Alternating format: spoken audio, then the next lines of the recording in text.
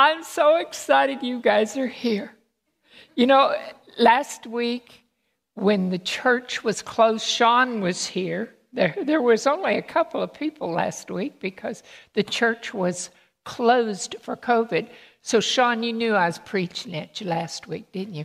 It is so lovely to see your faces, and we want to just welcome all of you who are watching by the internet right now as well. But it makes it more special.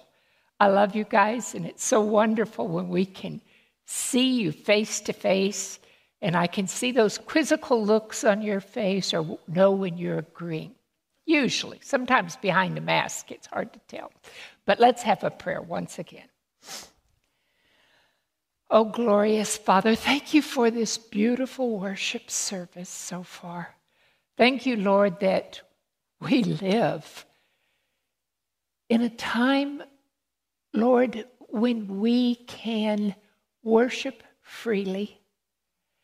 And Father, when we can come to you, bend our knees in prayer, and know that it pleases you when we commune with you. Now speak to us through your Holy Spirit.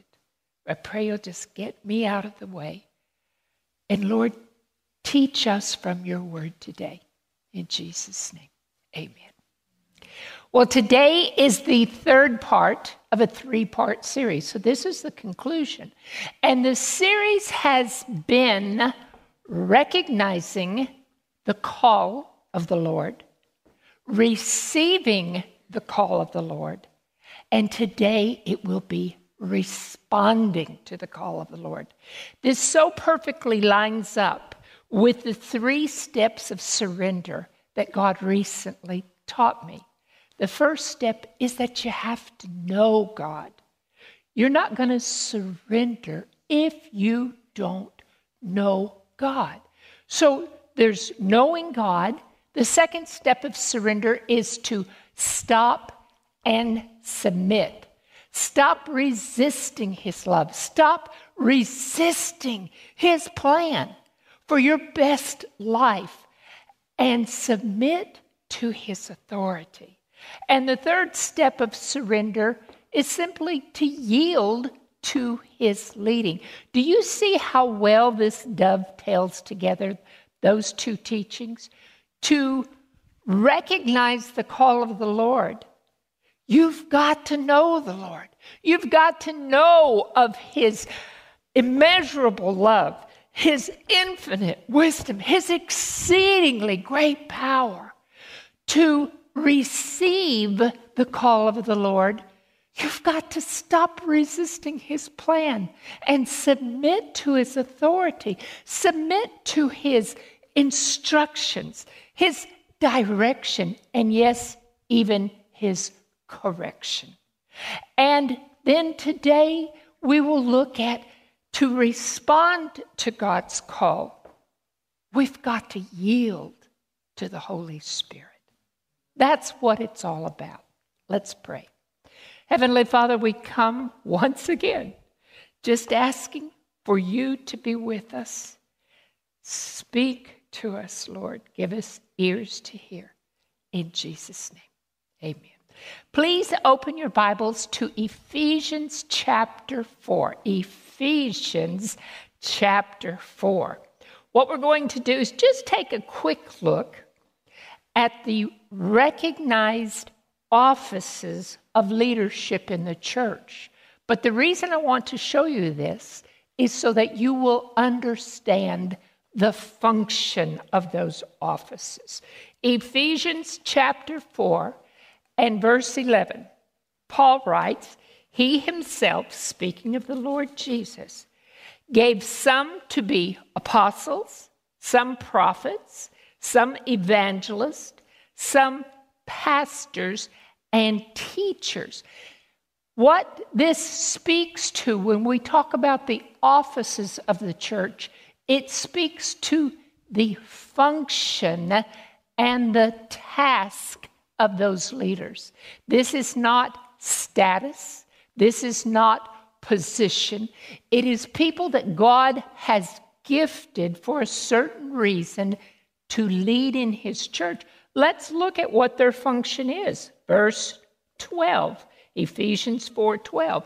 He's appointed these people, why? For the equipping of the saints. And you know that word equipping means to mend, to restore back to an original position, to train.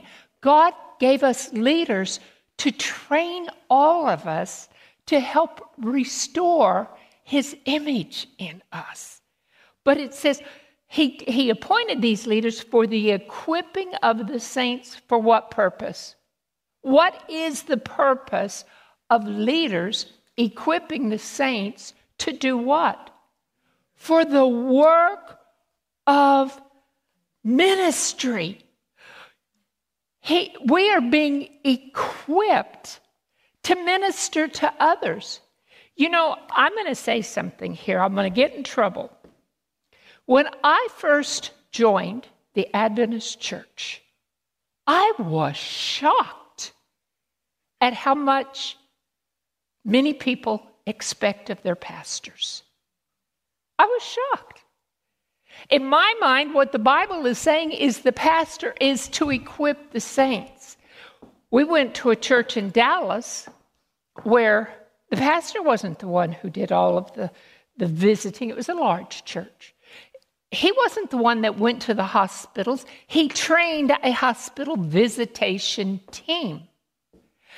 We had, if you ever came to the pastor with an idea and said, oh, I think it would be wonderful if our church would do this. He said, good, God's calling you to do it. I'll help you. I'll teach you. See, sometimes we sit back on our laurels and it's kind of like, well, the pastor didn't do such and such. He's here to teach us to do the work of ministry. It is every one of us is called to the work of ministry. And I'll tell you what, when we think about that, the works vary, and God gifts each one of us in a different way so that we can meet our place in the body of Christ. But it's works of ministry for the purpose of 3 goals. Let's look at verse 13. Here's our first goal. Till we all come to the unity of the faith. Praise God, I love Adventist, Seventh-day Adventist Christian doctrines. They are so biblically based. And I would say, of all the churches that I'm aware of, we are the closest to the unity of the faith. And number 2, the goal is of the knowledge of the Son of God. And I believe we know a lot about that. The third goal is so that we become, all of us, perfected. This is mature, to become a mature servant of the Lord, to the measure of the status of the fullness of Christ. When we think of spiritual service, it's different for every believer. But every believer is called. You will remember, after Stephen was stoned, what happened to the early church? They were scattered. Acts 8:4 says they were scattered and went everywhere, preaching in the world. The persecution was so great that the church had to scatter. But the benefit of the scattering was those who were carpenters, household servants, tanners, whatever their business was, tent makers. They went out and shared the good news of the gospel of Jesus Christ. We're all called to do that. We know that if I wince, I'm having a little shoulder pain. We know that Ryan has been called to the office of evangelist. But you can't say, oh, I don't have the gift of evangelism, because evangelism isn't a gift. Evangelism is a lifestyle. It is a lifestyle of sharing. It is not meant to be an event. It's not for just a few. It is our obedience for each one of us. It's our obedience to the Great Commission. Now open up your Bibles to Isaiah chapter 6, if you will, please. We've been using Isaiah 6 as our theme text. And while you're turning there, let me just kind of give the background again. Here we've got a man of God. He's a priest. He's in the temple of God. And as he presses into the presence of the Lord, he gets an expanded vision of who God is. He sees God high and lifted up, his train filling the temple. And suddenly, what is Isaiah's experience? The closer we get to God, the more we recognize our own sin. And Isaiah is going, woe is me, I'm undone. I'm a man of unclean lips, and I live in a land of people of unclean lips. And we talked about it last time. Unclean lips means what? An unclean heart. For out of the heart flows the abundance, or out of the mouth flows the abundance of the heart. So God has an angel take a coal, come and touch. This is all figurative language, but he comes and he touches Isaiah's tongue. He's getting him ready for service. And then all of a sudden, look at Isaiah 6 and verse 8. So here Isaiah is going through this incredible experience. And then he says, also, I heard the voice of the Lord saying, whom shall I send? Who will go for us? Isaiah knew God. He could recognize his call, this call of majesty and power, but a call of love. And let me tell you something. God is looking for those who will go willingly. He never forces us to serve. He never violates our free will. But Isaiah heard God's call, and he continues in verse 8, Isaiah 6 and verse 8. When he sees God and hears God say, whom shall I go? Send. Who will go for us? You know what Isaiah does? He says, here am I. Here am I. Send me, Lord. That should be all of our responses. When we understand that time is short, God is calling, we should be saying, yes, Lord, send me. Whatever I can do. Is it sending me in my neighborhood? Is it sending me when I'm out shopping? Is it sending me to go speak in churches, or to, as Laura did, to sing? Whatever. It could be that God is sending you with a loaf of bread to a new neighbor. But we need to be asking the Lord, send me, here am I. But now, we usually stop right there. Let's go forward. God is about to warn Isaiah how difficult responding to the call will be. He's already recognized the call of God. Isaiah is receiving the call of God. Now God gives this warning. Verse 9, Isaiah 6 and verse 9. God, says to Isaiah, go and tell this people, keep on hearing, but do not understand. Keep on seeing, but do not perceive. Make the heart of this people dull, because they're going to keep resisting your message. The more you speak to them, the harder their heart gets. Make their ears heavy. Shut their eyes, lest they see with their eyes, hear with their ears, and understand with their heart, and return and be healed. God is warning Isaiah, for the most part, his message is going to fall on deaf ears. Woo! It's going to be difficult. And Isaiah is stunned. Here he is. Oh, here am I, send me. And God says, ain't going to be easy. So when he says this, Isaiah says, in verse 11, Lord, how long? And God answers him and says, until the cities are laid waste and without inhabitant, the houses are without a man, the land is utterly desolate, and the Lord has removed men far away, and the forsaken places are many in the midst of the land. So he's saying, it's going to be all the way through the Assyrian captivity, right up till the time of the Babylonian captivity. But then God lets Isaiah know his ministry won't be in vain. There's going to be a stump. There's going to be a remnant that will be saved. Look at verse 13.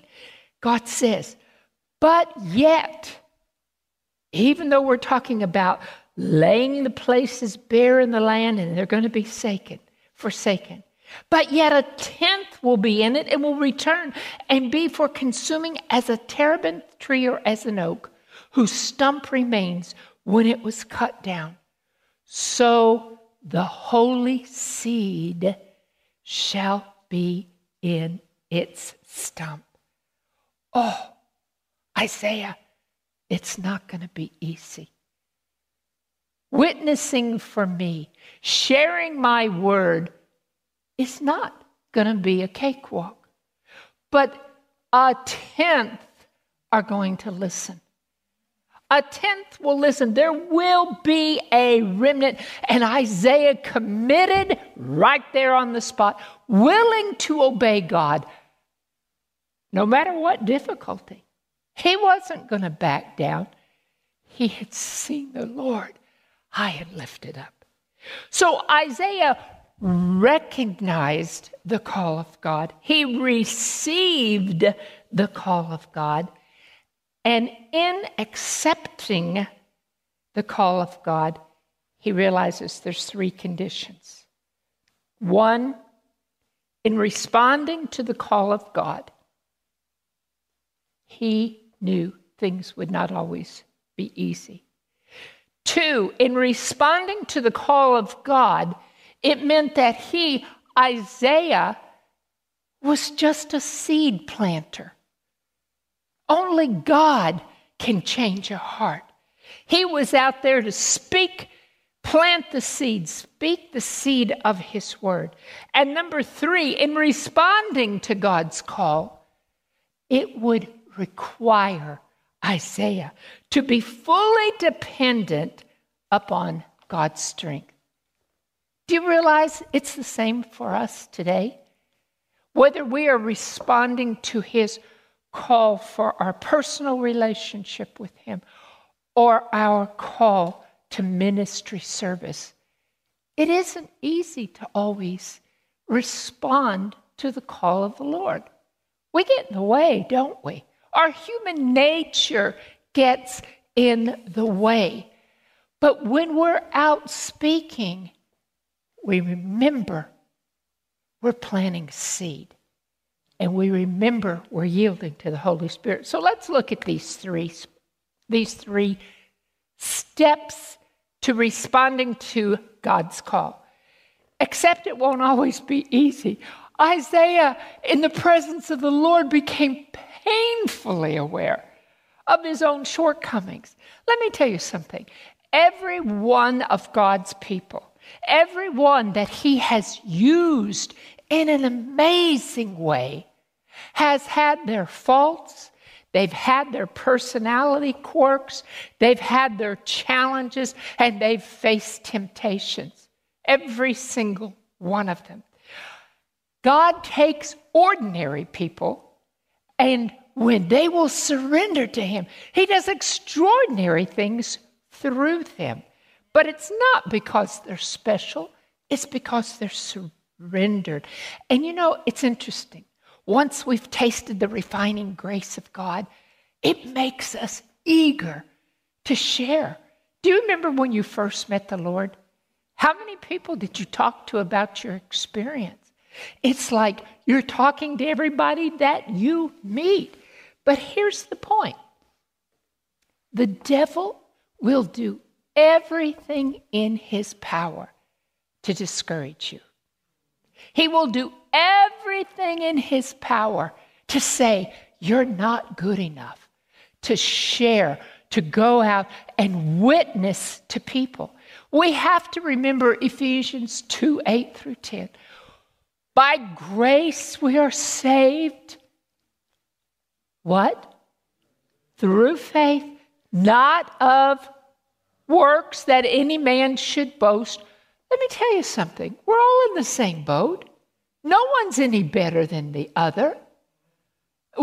Jenny's not better than me. I'm not better than Jenny. When it comes to salvation, salvation belongs to the Lord, and we are in the same boat. So we are not saved by works. But some of us try to save ourselves. Some of us take it as grace plus. Some of us, it's grace plus a vegan diet. You cannot count on your lifestyle to save you. Some of us, it's grace plus obedience for salvation. You know I teach on obedience, but it's supposed to be motivated by love. Obedience does not save you. Look at the Pharisees. I mean, they obeyed the letter of the law, but it wasn't in their heart. So when we are out, the reason I'm even talking about this to you is that if we are called to share the word of the Lord, we better know the good news that we're sharing. Because we do more damage when we go out relying on our own self-righteousness, thinking we're helping God save us. If we pass that on to people, they can actually miss God's message. But we were created for good works. That's what Ephesians 2:10 says. We were recreated in Christ Jesus for the good works that God prepared in advance for us to do. I don't know about you, but I thank God constantly for the privilege that He has given us in working in His harvest fields. Do you realize God could finish this work like that? But He does it for our benefit so that we learn, we become a little more like Christ. He empowers us to live this good life He prearranged for us. When we talk about salvation by grace alone, I believe that with all of my heart because the Bible teaches it. But salvation does require a Spirit-empowered effort on our part. When we're talking about the effects of grace, the only way you're going to understand the effects of grace is if you understand the gifts of grace. What are God's three greatest gifts of grace? Jesus stood at the well, Jacob's well, and talking to the Samaritan woman, and He said to her, if only you knew the gift of God and who it is that speaks to you, you would ask Him and He would give you living water. If only you knew I am the gift of God. God came down, and in the person of Jesus Christ, He took on our iniquities. He made Him who knew no sin to be sin for us, that we might become the righteousness of God in Him. So not only does He impart or impute His righteousness to us, which means He credits it to us. We've got this bank account that's way overdrawn. Jesus pours His righteous acts in there. He credits us. That's imputation. But He imparts His life source to us, the one who became our ransom and our substitute and our righteousness and reconciled us to God. So when you think of grace, remember that's God's greatest gift of grace. What's the second greatest gift of grace? How about the Holy Spirit? In Luke 24:49, Jesus said, "Behold, I send the promise of my Father, the promised gift of my Father upon you. Tarry in Jerusalem until you are endued with power from on high." Do you realize the Holy Spirit and His empowering assistance grants us the life source of God? He lives in us. He works in us to will and to do His good pleasure. Even obedience is by grace. You cannot obey the Lord unless you have the power of the Holy Spirit in you. What is His third greatest gift of grace? Oh, thank God for His Word. The Word which James 1:21 says, when the Word is planted in you, it has the power to save your souls. See, this Word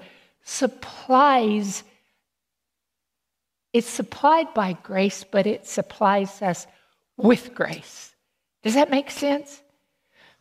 When we understand the gifts of grace, we'll understand the effects of grace. Grace is God's divine power of salvation to rescue us from sin and death, to renew a right spirit within us, and to restore us to moral purity. Here's a definition that God gave me for grace, and I think it's beautiful. Divine grace is the unearned, undeserved gifts bestowed by a God of infinite love, which provide His divine assistance and supernatural power unto salvation.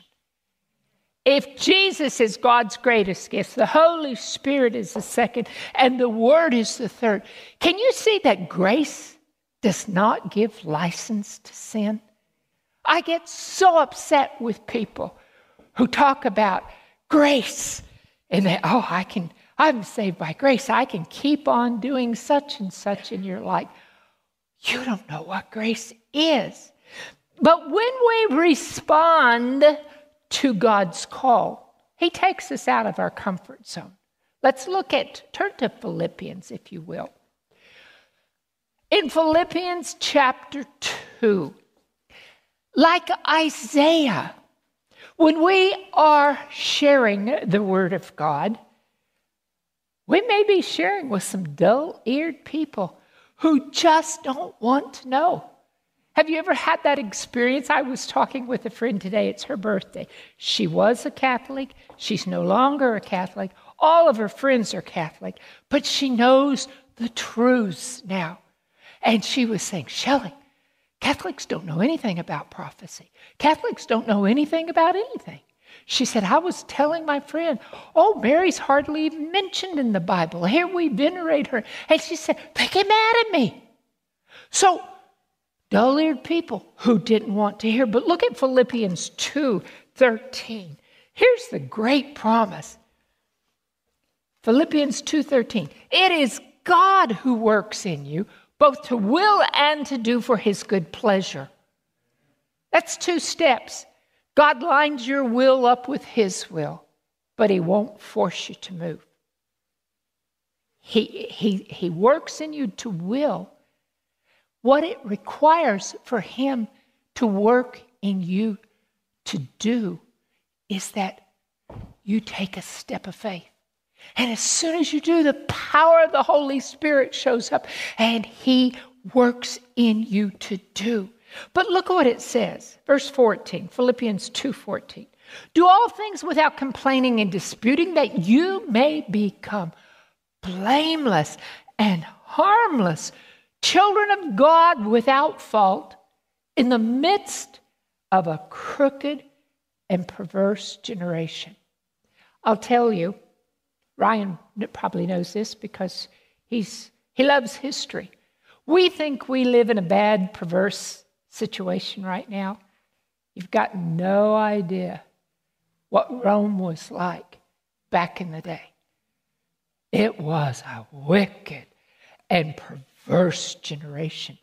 But we still live like that. It's still a crooked, wicked, perverse generation. But he says, among whom you shine as lights in the world, holding, this version is New King James, it says, holding fast the word of life. The Amplified says, holding out the word of life. See, you can shine like a star in the universe as you hold forth the world of light, the word of light, to someone else. And God will work in you to will and to do his good pleasure. So our first lesson in responding to God's call is simply to accept. Not always going to be easy. Now, let's continue. The second lesson to responding to God's call is accept that you are merely a planter of the seed. That's what Isaiah had to recognize. I'm going to be out, I'm going to be speaking. And God says, they're not turning. So, it's important for us, the woman at the well, when Jesus told her life, she went from seeing him as a prophet to something he said to her. She goes like, is this the Messiah? I know the Messiah is coming, she says. And he says, I am he. And she runs off and tells the whole city. She's so excited about this. She was energized by faith, motivated by love. And she was a seed planter. When we think about this, I remember someone told someone dear to me who was a little uncomfortable at the church. The pastor came up to him and said, don't worry, it's not my job to save you. Do you realize that? It's not your job to save them. Your job is to be a seed planter. Only God can save them. Salvation belongs to the Lord. Paul told the Corinthians, I planted, Apollos watered, but God gave the increase. So then neither he who plants is anything, nor he who waters, but God who gives the increase. All the glory goes to him. You are merely a fisher of men. You are supposed to bait the hook. You bait the hook with a beautiful promise from the Lord, the beauty of the gospel. But let me tell you something. We have to to bait the hook, we've got to make the message relevant, to be like Jesus. We need to meet people where they are. But can I tell you, it's not up to you to clean the fish. I'm going to share a story with you. There was a man who finally went to church with his wife. In the midst of the service, his cell phone went off. And the pastor rebuked him from the pulpit immediately. And then after the church service, several other people came up and made some negative comments to him. He was feeling a bit downcast when he left, took his wife home. He went to a bar. When he was at the bar, he spilled this drink. Well, here comes the waiter with saying, oh, I'm so sorry this happened, with extra napkins. The manager comes to him and says, oh, let me buy you a drink on the house. And the man says, oh, no, it was my fault. And she says to him, that's okay, we all make mistakes. Let me ask you, where did he feel more accepted? Now I'm going to tell you another story. There was a Christian, a new Seventh-day Adventist Christian, who we sent to a church. They became a Christian by watching 3ABN.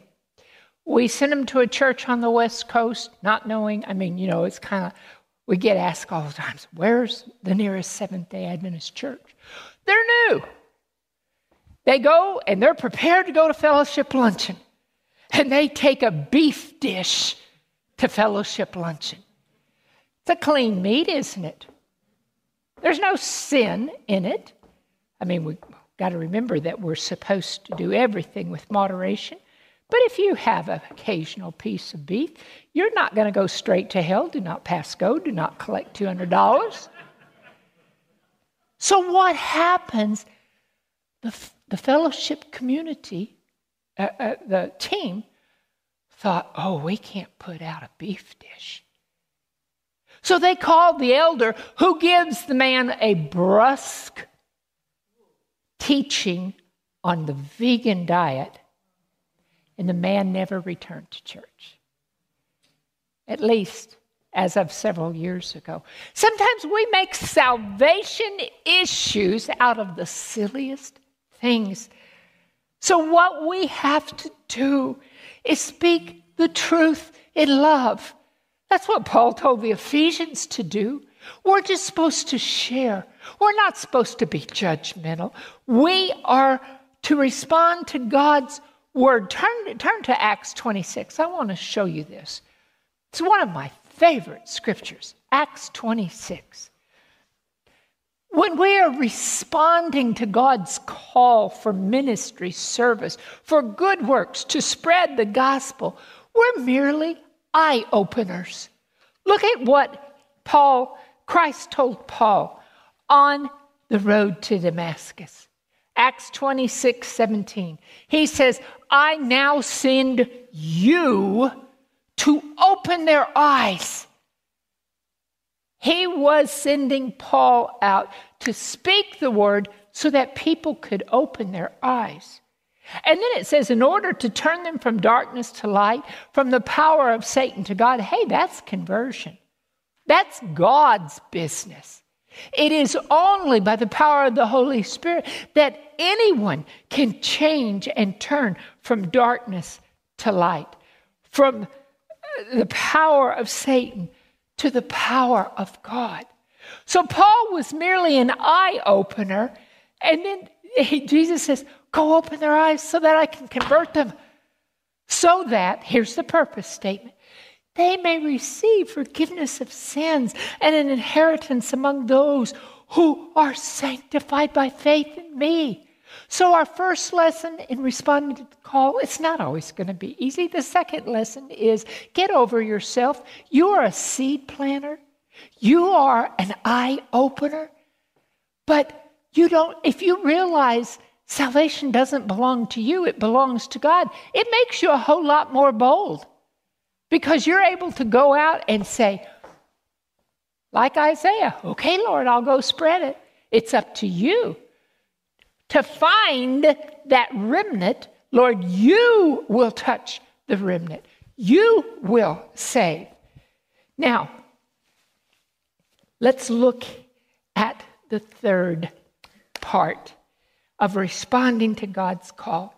You've got to accept that we must be fully dependent upon the Holy Spirit's strength. We've got to yield to the leading of the Holy Spirit.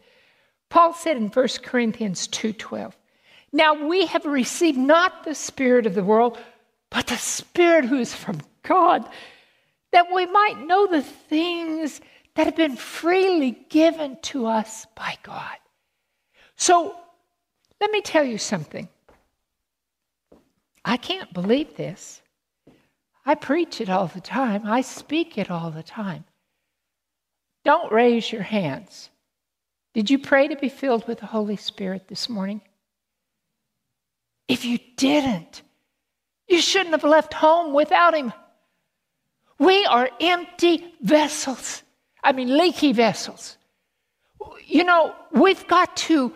The thing about praying, when Jesus said, ask and keep on asking, seek and keep on seeking, knock and keep on knocking, that's Luke 11:9. He comes down to verse 13 and tells us what we're asking and seeking and knocking. He says, how much more will the Heavenly Father give the Holy Spirit to those who ask and keep on asking? I want to tell you something. You're nothing. Please listen to me. I'm nothing if the Holy Spirit is not in me. And the reason I think it is so good to pray daily for the Holy Spirit is it helps us recognize our dependence upon His power. We quit thinking we're so great. We're looking to God for His leading. And you know, Jesus said in John 14, verse 15, if you love me, keep my commandments. And as a result of that, of you keeping His commandments, He goes on in verse 16 saying, and when you do, I'm going to ask the Father, and He will give you Allos Parakletos, another helper who is just like me, the Spirit of truth. Let me ask you a question. What would happen in your life if you were to fully surrender to the Lord? What would happen if you surrendered totally to His love, to His plan, to His leading? I'm going to give you a homework assignment. I don't want to keep you here all day, so we're going to go through a number of scriptures very rapidly. And I see Robbie D's getting her pen and paper out right now, because you know what I love about Robbie D? She takes notes at church and she goes home for Sabbath afternoon and she looks up the scriptures and reads them herself. I think that's wonderful. This is your homework assignment. This is your assignment. If you don't already have plans for the afternoon, I want you to jot down just the references. Don't try to, we're going to move quickly. But I want you to look these up, because I don't believe it, but so many people still don't realize how important it is to receive the Holy Spirit on a day-by-day basis, to rely on the Holy Spirit, to yield to the Holy Spirit. So what happens when you yield to the Holy Spirit? You're going to be strengthened. Ephesians 3, 16 and 17. Ephesians 3, 16 and 17 says that according to God's mighty power and the riches of His glory, you're going to be strengthened with might, with dynamite power through His Spirit in you, so that, this is the purpose statement, so that Christ may dwell in your hearts by faith. The only way Christ can dwell in your heart is by faith through the power of the Holy Spirit. And as Colossians 1:27, for those who are taking notes, Colossians 1:27 tells us that Christ in you, how's He in you? By the power of the Holy Spirit. But Christ in you is your hope of glory. That's your hope of becoming like His character. So what happens when you yield to the Spirit? You're going to have new direction to your best life. Romans 8:14 says, those who are led by the Spirit are children of God. Isaiah 30:21 says, your ears will hear a word behind you saying, this is the way, walk in it.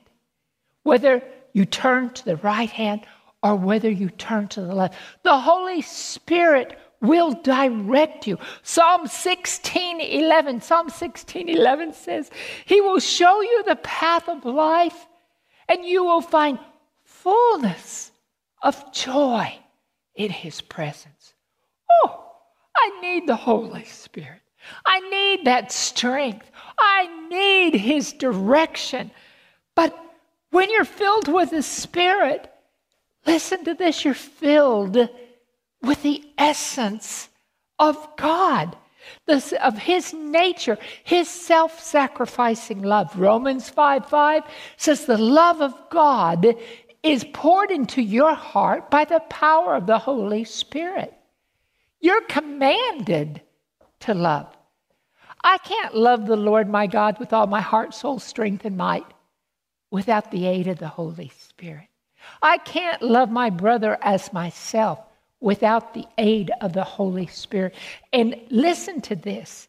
Some people say, oh, love, love, love. Why are you always talking about love? Because love is the absence of sin. Love is the absence of sin. There is no sin in perfect love. Listen to, just jot this down, 1 Thessalonians 3:12 and 13. 1 Thessalonians 3:12 and 13. One of my favorite scriptures. Paul writes to the Thessalonians and he says, may the Lord make you increase and abound in love to one another and to all. So who's doing the work here? May the Lord cause you to increase in this love so that, anytime you see that or so that, it's the purpose statement. And he says in verse 13, so that he may establish your hearts blameless in holiness. Holiness is the absence of sin. Love is the absence of sin. And as God causes you to increase and abound in love, he establishes your heart blameless in holiness before our God and Father at the coming of our Lord Jesus Christ. How many of you want to be blameless in holiness? We've got to say, Lord, fill me with your Holy Spirit. Fill me with your essence of self-sacrificing love. Oh, Lord, fill me. As Romans 15:13 says, Romans 15:13, he says that you will overflow. You're going to bubble over with joy and peace and hope by the power of the Holy Spirit. Don't you need that? Don't you want to love like God loved? Don't you want to bubble over with joy and eager expectation of what God's going to do? If you rely on the Spirit, Romans 8:26 for my list takers, Romans 8:26. He will teach you to pray. As a matter of fact, I want to encourage each one of you, every time you sit down to pray, first ask the Holy Spirit to lead your prayer. You're going to be shocked at the difference. We can sit and pray, and it's what's coming to our mind, but when we open our mind to the leading of the Holy Spirit, who should I be praying for? What should I be praying? That's when it gets powerful. John 14:26. John 14:26. The Spirit teaches you all things. He's your teacher. 1 Corinthians 2:12 through 14. 1 Corinthians 2:12 through 14. He gives us understanding of God's word and his will. Oh, I want that understanding. I want him to teach me. I want him to lead me in prayer. God's word is spiritual. It is spiritually discerned. Every time you open the word of God, pray and say, Lord, by your Spirit, teach me. Fill me with your Spirit, Lord. You can't understand this word without his leading. Jesus said in Mark 13:11, okay, you're going to respond to the call. Hey, don't worry beforehand. Premeditate what you're going to speak. But whatever is given to you in that hour, speak that, for it is not you who speak, but the Holy Spirit. You know the greatest witness? The one witness, the word that nobody can deny is your testimony. They can argue with you till the cows come home over certain doctrines, but when you tell somebody how God has changed you, that's your greatest testimony. Okay, we need to yield to the Spirit Because the Holy Spirit gives us power over sin. He helps us overcome.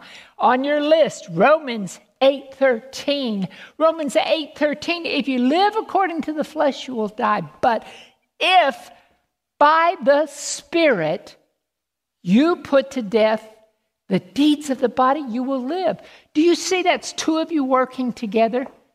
The Holy Spirit's not going to put to death the deeds of your flesh without your permission, without your cooperation. But neither can you put to death the deeds of your flesh without the Holy Spirit's power operating in you. Philippians 2:13, we've already looked at that. Philippians 2:13, that God will work in you by the power of the Holy Spirit to will and to do His good pleasure, and He will transform you.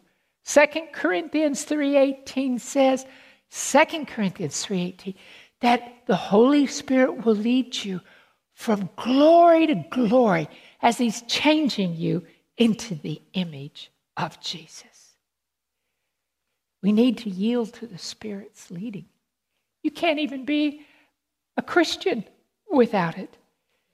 You know, God is looking for a faithful people that He can empower to finish His work. 2 Chronicles 6:19 says, the eyes of the Lord run to and fro throughout the whole world to show Himself strong on behalf of those whose heart is loyal toward Him. So the first lesson in responding to God's call is you just got to accept it's not always going to be easy.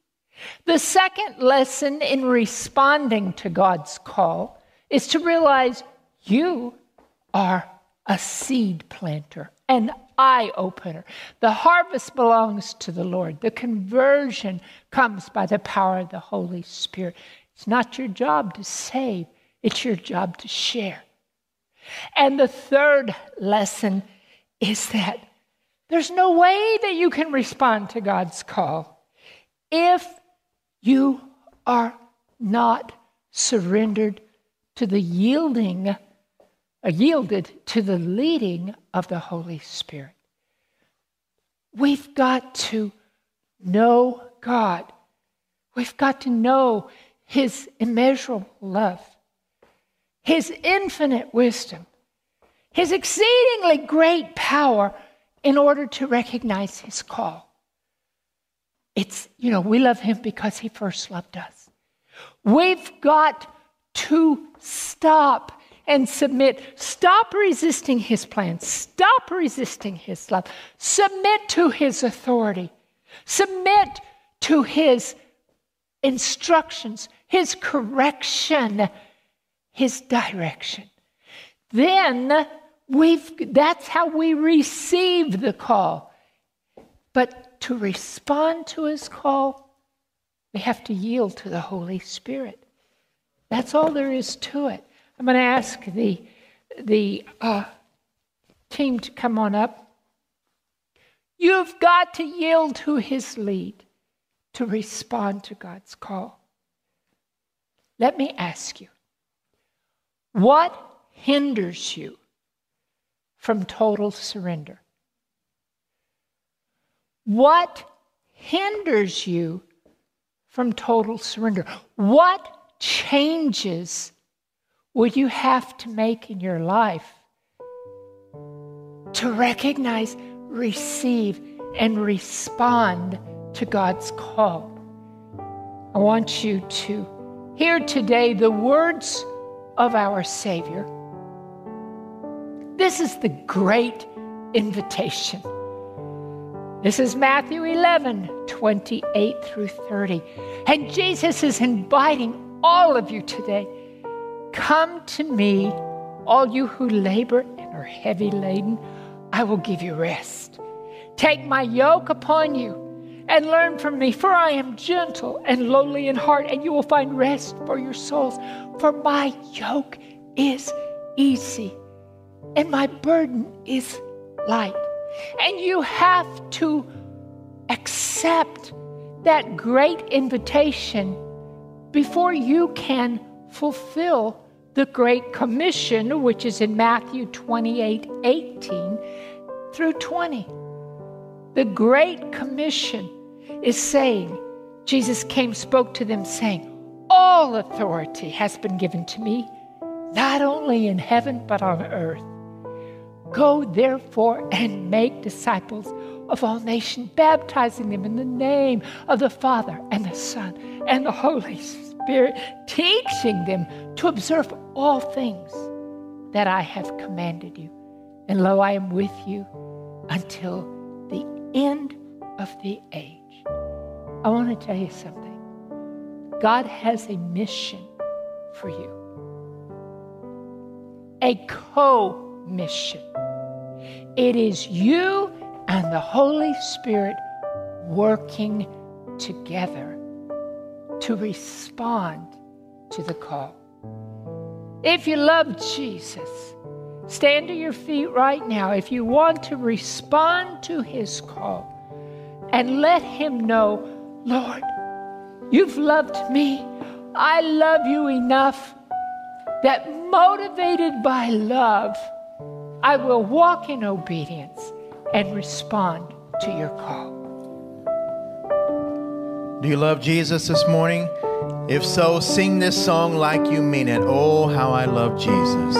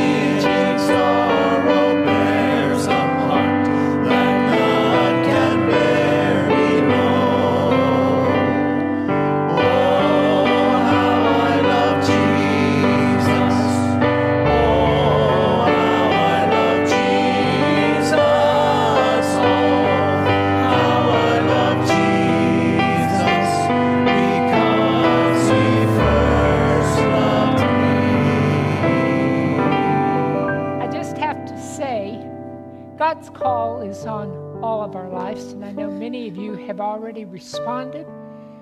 But know this, He will empower you. He's going to change your life, baby girl. He will empower you. And I thank everyone for their tender heart. Let's pray right now. Father, we come once again in the name of Jesus. Lord, thank you for Bobby's tender heart. Thank you, Lord, for the changes that you are doing in each one of us. We give you all the praise and all the glory. Lord, we're learning to recognize your call. We want to receive it. We want to be like Isaiah saying, here am I. Oh, Lord, take me, send me. And I just pray, Father, that we will each remember to Recognize your plan is total dependence upon you. You get all the praise, all the glory. Oh, we love you, Lord. We love you. Thank you in Jesus' name.